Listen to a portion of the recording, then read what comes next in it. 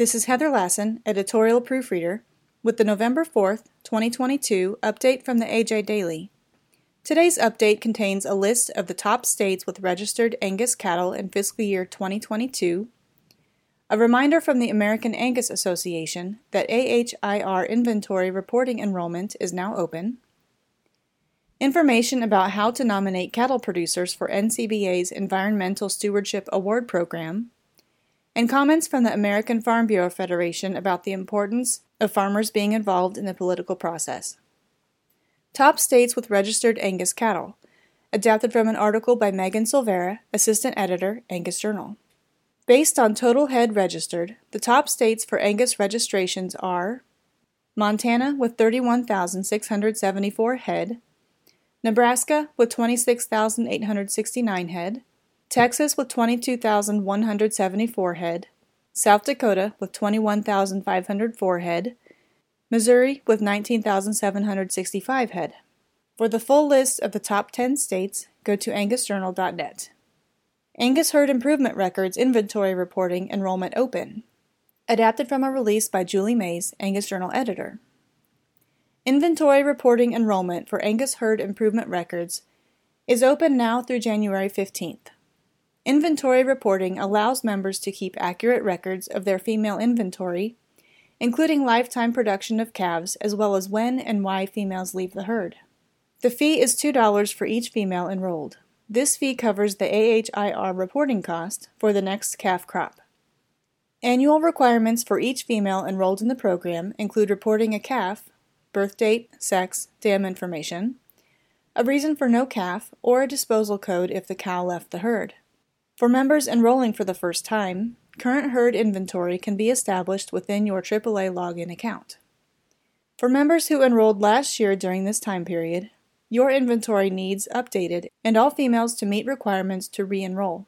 For members who enrolled in July, now is a good time to enter the fall calving information for the females in your herd.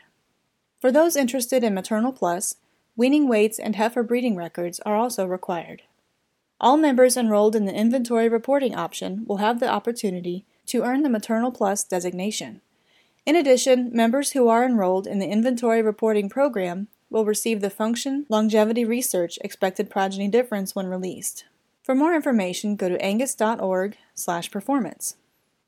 Nominations accepted for 2023 Environmental Stewardship Award Program, adapted from a release by the National Cattlemen's Beef Association. Applications are being accepted until March 10, 2023 for the National Cattlemen's Beef Association 2023 Environmental Stewardship Award Program. Established in 1991, the Environmental Stewardship Award Program annually recognizes outstanding stewardship practices and conservation achievements of cattle producers across the nation. National Cattlemen's Beef Association President Don Schiefelbein says, "Cattle producers, as individuals and as an industry, are actively working to protect and improve the environment because they know environmental stewardship and good business go hand in hand.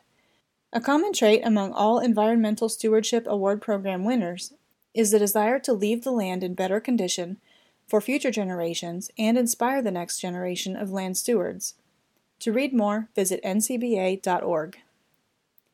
Farmers make sure agriculture is well represented in voter turnout. Adapted from a release by the American Farm Bureau Federation.